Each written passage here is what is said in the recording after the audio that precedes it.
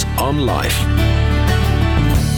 Well, hello. A huge welcome to Lucas on Life. I'm Jeff Lucas, and this last week here in America, we've been celebrating Thanksgiving. Thanksgiving Day, which happened last Thursday, is the annual national holiday in the USA and Canada, celebrating the harvest and other blessings of the past year.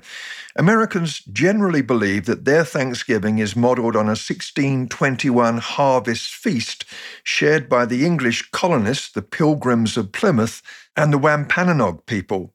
The American holiday is particularly rich in legend and symbolism, and the traditional fare of the Thanksgiving meal typically includes turkey, bread stuffing, potatoes, cranberries, and pumpkin pie.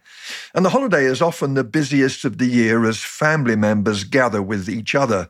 Personally, I love it because you don't have to buy gifts and experience the pressures of Christmas shopping. It's simply a time to gather and be thankful. Perhaps with all that's going on at the moment around the world, being thankful is rather hard for us to do. But we hear the Bible call to make thanksgiving a daily part of our lives. Psalm 100 says, "Enter his gates with thanksgiving and his courts with praise. Give thanks to him and praise his name, for the Lord is good and his love endures forever. His faithfulness continues through all generations."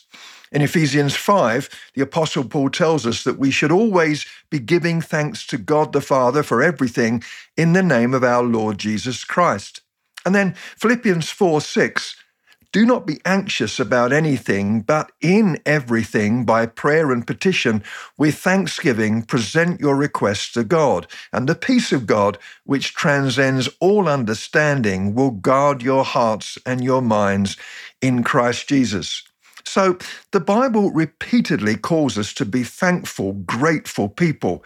But just this last week, I discovered an article that suggests that perhaps we should incorporate thankfulness into our physical workout routines, that thankfulness is a muscle that needs to be exercised. The article appeared in Shape, a magazine dedicated to health and fitness. Being thankful literally resets the brain for the better, says one licensed psychiatrist.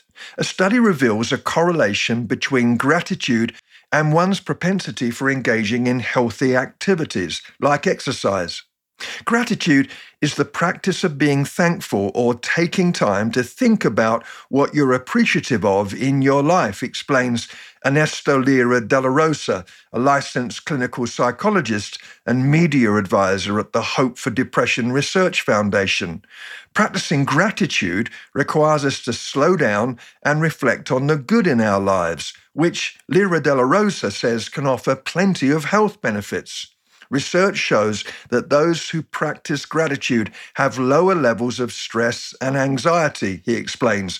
Gratitude can also help us feel more connected to ourselves and others and help us take a different perspective. Now, I've been practicing this principle myself. I try to walk 20 to 30 miles a week, and in the past, hauling myself out of bed in the morning, I'd say, "I have to walk. I must walk." But I've changed that sentence. Now I say, "I get to walk." I have the privilege of time, health, and mobility that allows me to exercise, something that many people would love to do but can't. And it goes beyond exercise. Instead of saying, I must pray, I must give generously, I must serve, instead, I've replaced must with I get to. When I celebrate the truth that I have enough finances to give, and I'm privileged to know the Jesus who wants me to share my life with him through prayer, my perspective changes. Discipline becomes a delight. So tonight, as we ponder the power of gratitude, I'd like to introduce you to some people that I met during visits to Ethiopia and Indonesia. They taught me so much about thankfulness. And then, on a lighter note, let's also talk about the power and the perils of saying grace before meals. Thankfulness tonight. Perhaps you've been there. A family from your local church invite you out for a meal, and you don't know them very well, but you're pleased by the opportunity. You share relaxed chatter while you wait for the food to arrive, and then, As the steaming plates are delivered, tension grips your soul. You glance around the table, hoping for a signal, a hint that will steer your next move. Are these people those who always say grace or bless the food before eating, or do they view that practice as an empty religious tradition? Terrifyingly, nobody makes a move, and so you dig in only to be on the receiving end of a frosty glare. Are we not thankful to the Lord for his bountiful provision, says someone, rather snootily. Utterly shamed, you mumble an apology, hastily swallow your unblessed chicken, and endure a lengthy intercession, which sometimes actually includes prayer for everything but the food. Relief returns as the meal continues, hopefully without any hymn singing between courses. So, should we offer thanks for meals? Jesus was in the habit of blessing food, as was the Apostle Paul, who wrote to his young apprentice Timothy, and in a conversation about food laws, encouraged gratitude. Everything God created is good. You shouldn't turn anything down. Instead, you should thank God for it, he says. The word of God and prayer make it holy. We can read that in 1 Timothy 4, verses 4 and 5. Let's neither be legalistic, condemning those who don't pray before meals, or dismissive, suggesting that the custom is just religious routine. But this much is absolutely certain. We are called to practice thankfulness in all of life, and not just at mealtimes, and not just at Thanksgiving. Back to Paul again, whose life and letters reverberate with thankfulness. Sometimes Paul is tagged as an awkward, stoic person, somebody so passionately focused on his mission that he might be difficult to get along with, not much fun at a dinner party. But a closer look at his epistles shows him in a much warmer light. He had lots of friends. Writing to the church in Rome, he listed no less than 33 names in his final greetings. He rarely thanks God for things, but is more intentional to be thankful for people. The writer G.K. Chesterton was a giant, literally. The prolific author of over 100 books and thousands of essays, he was 6'4" tall and weighed 300 pounds. He obviously enjoyed his food, but celebrated so much more. Chesterton writes, "You say grace before meals. I say grace before the concert and the opera, and grace before the play and the pantomime, and grace before I open a book, and grace before sketching, painting, swimming, fencing, boxing, walking, playing, dancing, and grace before I dip the pen in ink." But when it comes to saying grace before meals, sometimes it can go horribly wrong. A Christian couple invited another family to their home for a meal. Wanting to impress their guests with the cherubic spirituality of their 4-year-old, Mum invited her son to give thanks. "Charlie, say grace," she smiled. The scowling infant folded his arms and declared his defiance. "No." "Come now, darling, we'd love you to say a prayer before we eat. Please go ahead." Charlie was resolute. "No, I won't," he grunted. Mum was really desperate now because Charlie was definitely no angel. "Charlie, please go ahead and just say what Daddy said at breakfast this morning." Charlie, a mischievous smirk on his face, closed his eyes, bowed his head and said, "Oh Lord, we've got those awful people coming for dinner tonight." Awkward. Some Christians give the impression that the Christian life is like living in Disneyland. They apparently skip from one breathless roller coaster experience of God to another.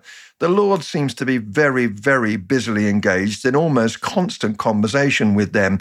They enjoy a dynamic prayer life, and epic miracles apparently accompany their every waking hour. I don't find the Christian life to be like this. God is wonderful, and my life has been punctuated with more than my fair share of wonders, but many of my days fade into grey and should be filed under the heading of "not much happened." And that's when thankfulness and gratitude can dry up. But perhaps we should look at those lackluster days with renewed appreciation. I remember a visit to sweltering Banda Aceh, Indonesia, the city that suffered the greatest losses from the Boxing Day earthquake and tsunami that followed it back in 2004. On that day, something quite extraordinary happened to the sea, which bunched itself into a wave that delivered a knockout punch to the town. Over 200,000 perished there in that pummeling, including a coastal fishing village that just disappeared off the map in seconds. Tired fishermen pointed their boats back towards port and home that night, unaware that a monster had crept beneath their bows while they fussed over their nets. To their horror, there was no port, no homes to sleep in, no wives and children to greet them. All was gone.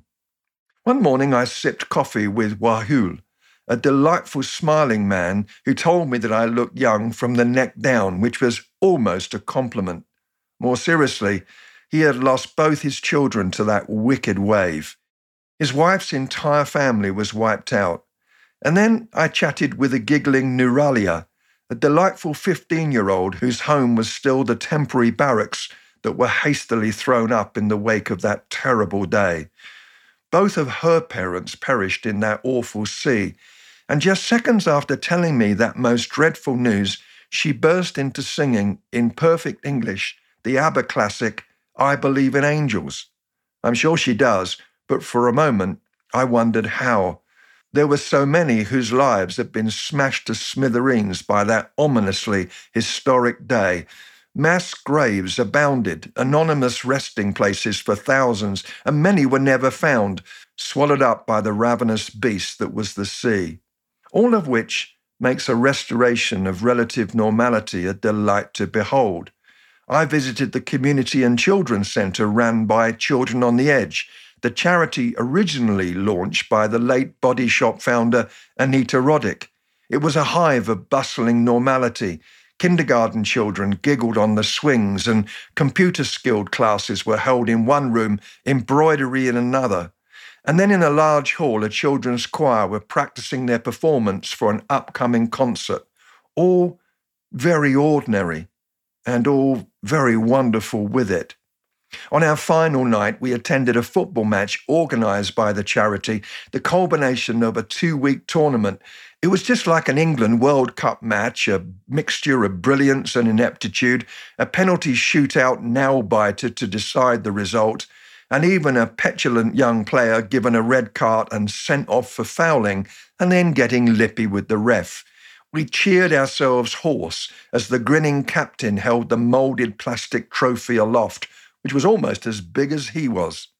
The goalkeeper was the hero's saviour, and so was thrown up into the air and caught. I wiped a tear away as I watched ordinary kids enjoying another ordinary day, thankful to be free from fear, for a moment at least, from the monster wave. Able to dream it, perhaps, about bending it like Beckham, able to laugh and argue and pull faces and have melting ice cream running down their chins, able to do what kids do best, which is just living thankfully and extravagantly for the moment. Those people didn't want a life that looks like a disaster movie, but where the special effects are real. They just want to be able to laugh and cry and wake and sleep and love and die like everybody else. Perhaps some of us are suffering from the raging disease that afflicts all who know for sure where their next meal is coming from. Boredom. The ordinary looks rather dull. Perhaps why don't we pause again and be thankful and grateful for days of quiet predictability where nothing much happens, including nothing much that is bad. Somehow, when we're grateful, the ordinary can start to look rather magnificent. Speaking of thankfulness, I got another amazing lesson in gratitude from 2 young people that I met during a visit to Ethiopia. Their story was so powerful. Sejan is 17, Darwit is just 12, and their brief journey through life has been shrouded by difficulty. 2 little people alone in a big, intimidating world. Sejan and Darwit live in a tiny, dark, one-room shanty, its bare brown walls enclosing just one bed which they share. Sejan has been the primary carer ever since their mother died 5 years ago from the AIDS virus. She took the reins of their home when she was just 12. The worries and weight of adulthood fell upon her far too soon. Their days are helped by the presence of a Christian-run community centre that provides education and basic health care and an occasional lifeline visit from a social worker. I asked Sejan what her dreams were. If she could have anything fairy godmother style, what would be her request? I actually wondered for a moment if the word dream would translate into Amharic. It must be difficult to ponder possibilities when every day is the same numbing uphill grind. But globalization means that Sejan and Darwit are very aware of the world beyond Africa. So would her teenage heart long for the latest techno device, a boyfriend, or more likely a one-way ticket out of a country where 60% of the population exist on less than 25 pence a day? She flashed that dazzling grin again. I'd like to live the Christian life well as a good example to my brother, she said. Both wanted to take career paths that would make life better for their peers. I stared into those bright, shining eyes. This was no rehearsed script to impress the visiting Westerner. There was no hand held up for a cash reward, a few quid for a good answer. They both meant every word. When we left, we prayed together and we gave them gifts, and they bowed their heads with embarrassment, and I fought back tears, which would not have helped them. I felt like kneeling before these kids to humble myself before their lovely, focused, grateful hearts. That was my first visit to Africa, and I was taken aback by the extravagant, unexplainable joy that I found there. The poverty in some nations is gut-wrenching. The AIDS pandemic has been devastating. The ravages of drought and war have left a country that looks like a post-nuclear attack landscape. But many of the people of Ethiopia are just beautiful, and it's way beyond skin deep. We wandered into a tiny home where a family of 6 had adopted the boy next door who'd been orphaned by AIDS. Their meager resources were already stretched to the limit, so why add to their burden? They saw the opportunity to care and serve as a privilege, and they were grateful. A leading missiologist spoke at a conference recently and suggested that we in the Western Church have much to learn from our brothers and sisters overseas. I'm stunned to report that he received an irate letter from a conference delegate who insisted we have nothing, and I repeat, nothing to learn, and I repeat, nothing to learn from those overseas. It would be laughable if it wasn't so lamentable. Sejan and Darwit face some mountainous struggles ahead. They're at the bottom of the economic pile, disadvantaged and marginalized. I'm grateful for the charity that is helping them. But whatever we do, let's not call Sejan and Darwit poor, because with our trivial, techno-obsessed and relationally dysfunctional culture, I think that we are the ones who are really poor. Let's learn a lesson from them and not wait for another day or even another hour to be grateful. As for me, it's time for me to go now because it's time to exercise. I must do my walk. Oops, I forgot. I get to do my walk. See you next week. Lucas on Life.